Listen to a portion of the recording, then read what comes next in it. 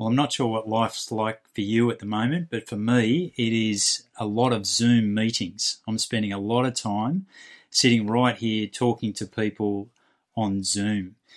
And what I find is there are a lot of people who are actually sticking a different background to my bookshelf behind them. They're using all sorts of backgrounds, some of them pretty spectacular, things like the Golden Gate Bridge in San Francisco, or some kind of big Hawaiian beach scene, and something that is pretty spectacular tends to pop up in the backdrop often in those Zoom meetings. Well, we're starting a series in Romans 9 to 11, but as we do that, it's important that we remember the spectacular backdrop that sits behind these chapters 9 to 11.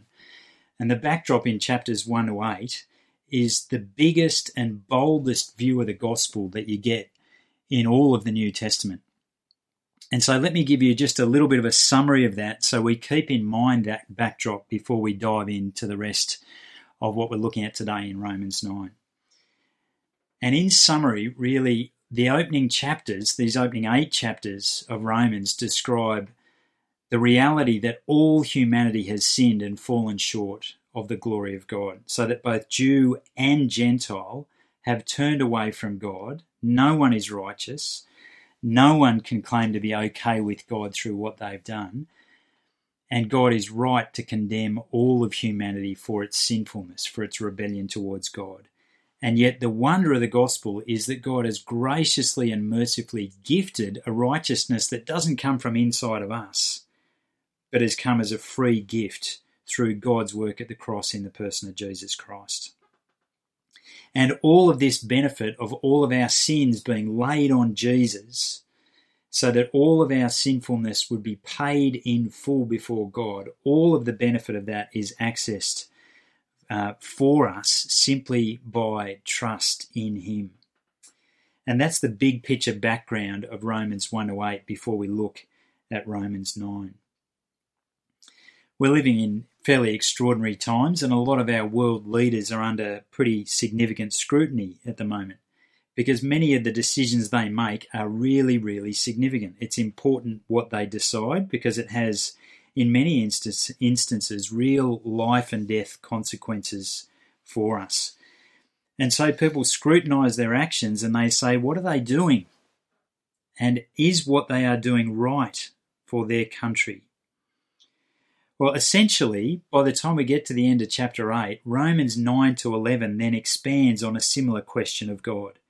Is what God is doing right in our world? Is what he is doing okay? And so that's kind of the question that Romans 9 to 11 is dealing with. And they're the chapters we're looking at for a few weeks as we unpack these chapters, but today it's Romans 9, 1 to 18. And the big question really is, what about this nation of Israel? So alongside of the question is what God is doing right, is the question of the future of Israel. And you might think to yourself, who really cares about the future of Israel? How is that relevant and significant? Well, let me just show you why it's relevant and significant. But first by starting with us and our consequences now, our situation that we're in now. As a result of the gospel, this expanded view that we've had in the opening chapters of Romans, you and I can have peace with God based on the work of Jesus at the cross and his raised life. Because of everything Jesus has done for us, we can have peace with God and the sure and certain hope of a resurrected life living in God's blessings for all of eternity. That's good news. That's the great news of the gospel. But all of that is based on God's promises. All of that is based on God's word to us. And the history that unfolds throughout the Old Testament of the nation of Israel is that God has made promises. God's word has been given to Israel, and promises have come to the nation of Israel. And so people may well be getting to this point in the letter to Romans and thinking to themselves, if our future is relying on the word of God and the promises of God, didn't God make promises in the past? Hasn't God's word gone to all of Israel in the past? And therefore, looking back and looking into God's dealings with Israel is important because it would help us to understand whether or not we can trust God's promises and God's word for us, his word of the gospel, for us in the here and now. It's super relevant to ask the question, what about Israel? Because it asks that question about what about God? Is God good for his promises? When I was a kid, my dad would often make promises to kick a footy with me or to go down to the cricket nets with me. And very occasionally, Dad wouldn't be able to deliver on those promises. Something had come up and he wouldn't be able to actually take me down to the nets. And so I had the great disappointment of not being able to do something that my dad had given his word on and had made promises on. And similarly, when I was a kid, I'd regularly be asked to clean my room, and I would give my word and make a promise that I would clean my room, and then all of a sudden, nothing came up and I never cleaned my room. And so I wasn't good for my promise. I wasn't good for my word on those occasions. So the question really is God like us? Is he able to make promises and to give his word and yet not deliver? Because that would be vitally important. If our eternal destiny is based on God's word and God's promises in the past, then it's vital that we can be sure that we can trust that God is good for his word and good for his promises. So let's have a look at verse 1 to 3 of chapter 9. I speak the truth in Christ. I am not lying. My conscience confirms it through the Holy Spirit. I have great sorrow and unceasing anguish in my heart. For I could wish that I myself were cursed and cut off from Christ for the sake of my people, those of my own race, the people of Israel. Paul makes a pretty spectacular claim in these verses. You see, he makes the claim that he would prefer to be cursed and cut off if that was to benefit his brothers, his people, the nation of Israel. If he could change places with Israel, who are cursed and cut off from God because they haven't turned to Jesus in trust, then Paul would do it. He would be cursed and cut off if he could substitute himself for his people. In the last 10 years or so, we've had a huge number of cooking shows hit our television screens. And many of them prepare pretty spectacular dishes. And it's a common phrase to hear someone say in regard to a particular dish or a dessert, that is to die for. I wonder if you've heard that saying before, someone saying, that is to die for, that particular dish. Now clearly when they say that, they don't actually mean it. They don't mean if I could eat this, I would be happy if I was to die straight away after it. But when Paul says he could wish that he was cursed and cut off from God, if it meant that the nation of Israel would be saved, he does mean it. He's at great pains to say that he really does mean this. His conscience confirms it through the Holy Spirit. He says he's not lying. He really does desperately want to be cursed and cut off if it was to mean that the nation of Israel would be saved. Now, that is a massive thing to say. I wonder if you think about the lost people in Orange, those who are cursed and cut off from God because they haven't turned to Jesus in trust and they don't have the great hopes of the gospel. If you can think about those people, what are you willing to give up in order that they would come to faith in Jesus? In order that they would grasp hold of the great promises of the gospel, what would you give up? When I think about myself, I think there's a fairly limited list. I'm happy to give up a night or two gathering with people and trying to teach them this gospel truth. I'm happy to do a little bit of praying for some people. But would I be happy to put my own salvation on the line and swap places with them in order that God would save them and not me? That's exactly what Paul says in these verses. And he's saying exactly what Jesus did when he went to the cross. He swapped places in order that many would be saved and would be right with God. You see, Jesus took the curse that should have been on us and he took it on himself so that he would free us from the curse, so that we would enjoy all the blessings of God. And Paul is simply reflecting the Christ-like character that comes from knowing Jesus and knowing the gospel. And it should be something that's growing in us also, that we would be people who grow in Christ-like character with a great heart for the lost people around us.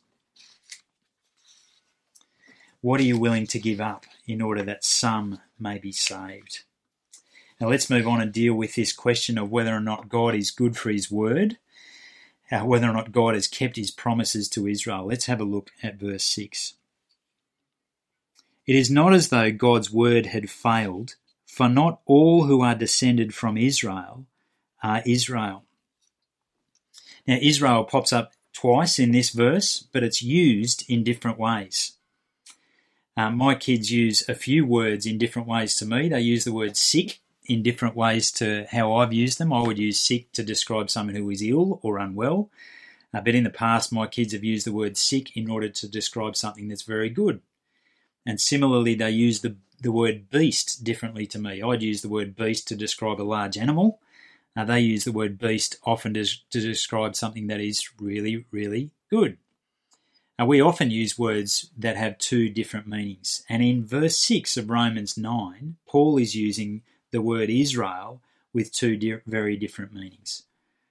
So when he says, not all who are descended from Israel are Israel, that first Israel, he is describing the Israel, the nation of Israel, those who have joined the nation of Israel by birth, one ethnic group. And the second Israel in verse 6 are the Israel, the chosen people of God, who received God's blessings and God's forgiveness. And so verse 6 tells us, not all of national Israel are the Israel that will receive the promises, the word of God, and all the blessings of the gospel. So God is good for his word, because those promises were not made to all of national Israel, all of ethnic Israel. They were made to a specific group within Israel, the chosen people of God. Let's have a look at verse 8. In other words, it is not the children by physical descent who are God's children, but it is the children of the promise who are regarded as Abraham's offspring. In other words, it's not the children by physical descent, it's not those who are born into the nation of Israel, who are recipients of God's word and God's promises. It's those whom God has made the promise to and whom God has called from those people, from amongst those people of Israel, that are recipients of God's promises and of all the blessings that come through God's promises. And now Paul moves on to give two descriptions involving two different groups of people from our Old Testament history. But firstly, he describes that God chooses Isaac and not Ishmael, and secondly, that God chooses Jacob and not Esau. And he's describing that God has always chosen some and not all of national Israel. Have a look with me at verse 9. For this was how the promise was stated. At the appointed time I will return, and Sarah will have a son. Not only that, but Rebekah's children were conceived at the same time by our father Isaac. Yet before the twins were born, or had done anything good or bad, in order that God's purpose in election might stand, not by works, but by him who calls, she was told, the older will serve the younger. Just as it is written, Jacob I loved, but Esau I hated. So Abraham has both Isaac and Ishmael as sons, and yet God only gives the promise to Isaac.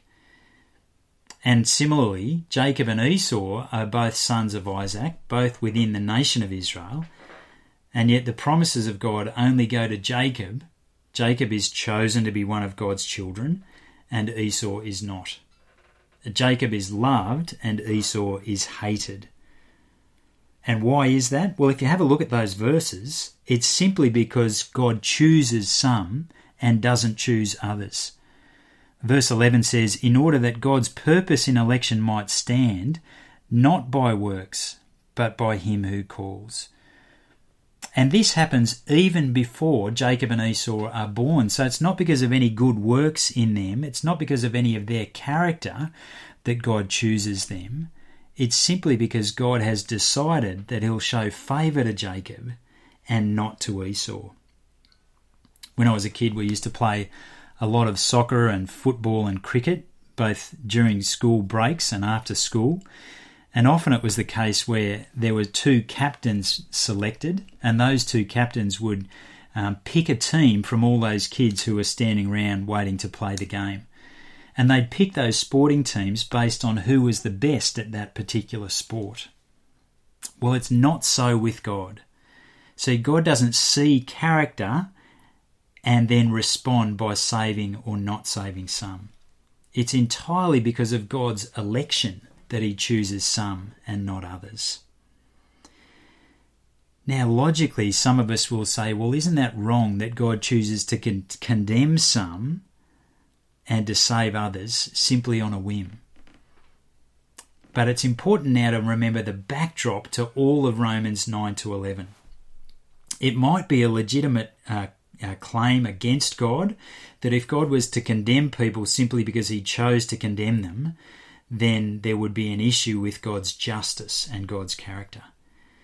But the backdrop to these chapters, remember, is that all humanity has sinned, both Jew and Gentile, and no one is righteous, not even one. So God is right and just, and God's character is right if he were to condemn all of humanity. And so really, God's mercy is the undeserved side of the equation here.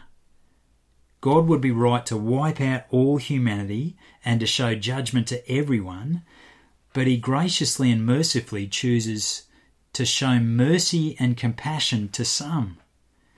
And that's the great news of the gospel. So we ought to always remember that big picture backdrop to the reality of God hardening some and showing compassion and mercy to others. There is no unfairness in any of this. What does that mean for us? Well, it means actually that because salvation is all from God, not just the work of Jesus on the cross is from God, but actually God's call and election to salvation, God bringing people to faith in Jesus, even that is from God. And because of that, it means that there ought to be no pride in us. See, I'm not a Christian because my family were full of Christians, or because I've been baptised, or because I attend a church or a Zoom meeting now. None of that is true. I'm a Christian because first and foremost, God chose to show mercy and compassion when he might have hardened me. God is always just and right. And he would be just and right to condemn me because I'm a sinner. I'm a rebel before him. But praise God that he hasn't chosen to do that. He has chosen to show me mercy and compassion by opening up my eyes to the truth of his gospel, so that I would be saved and joined in with the children of God, who are children because of the promise of God, because of the word of God. And so all the praise and glory and honour that comes in regard to salvation is all for God, and none of it is for me, and none of it's for you. And as we think about that, we ought to remember also that God is absolutely just and right in everything that he does. He's right to condemn many, because many have turned, in fact, all humanity has turned away from God and lived as rebels towards him and chosen to live sinful lives opposed to God's authority. So God is right in bringing judgment.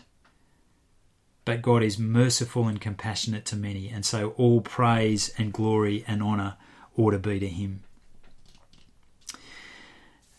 It's apparently a very common nightmare to have, to be in a stressful situation, perhaps with the bad guy chasing after you, or with disaster about to befall you in your nightmare, in your dream. and then seeking to cry out, to yell out and scream out in response to that stressful situation that you're in, but not being able to get a word out, not being able to get a noise out of your throat. It's a common dream that apparently most of us will have at some stage in our life.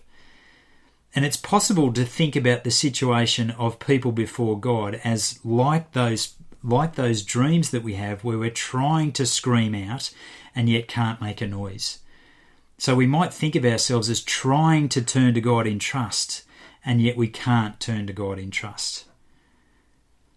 But actually, when these verses talk about God hardening some, it's not the situation that people are trying to turn to God in trust, trying to be made right with Him, but God refuses to allow them to make that noise, refuses to allow them to come to Him. God hardens people who are inherently turned away from Him.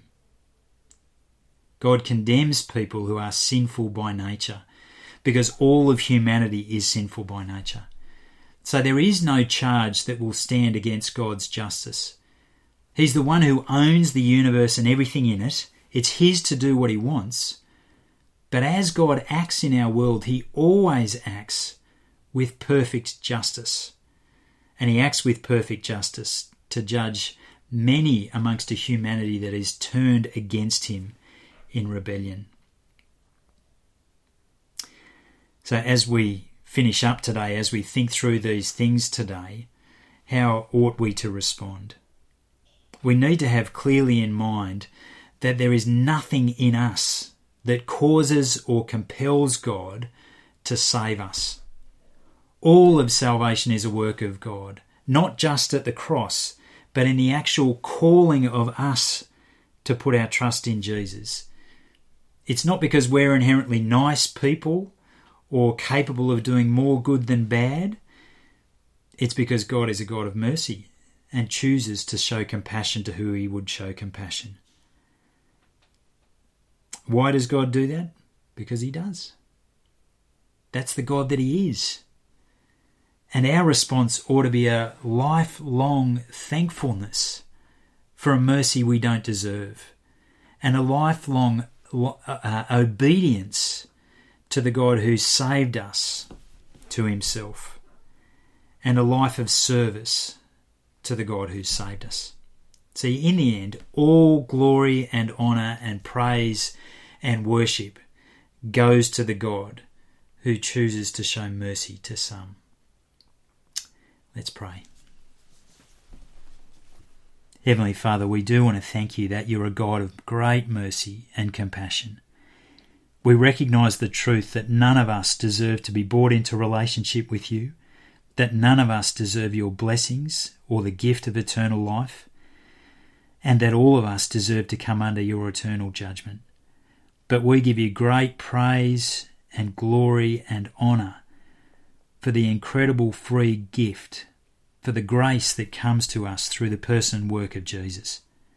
We praise You that though You could have condemned, You've shown mercy. And so, Lord, please help us by the power of Your Spirit and Your Word to live lives of thankfulness and godly obedience in service of You all of our days.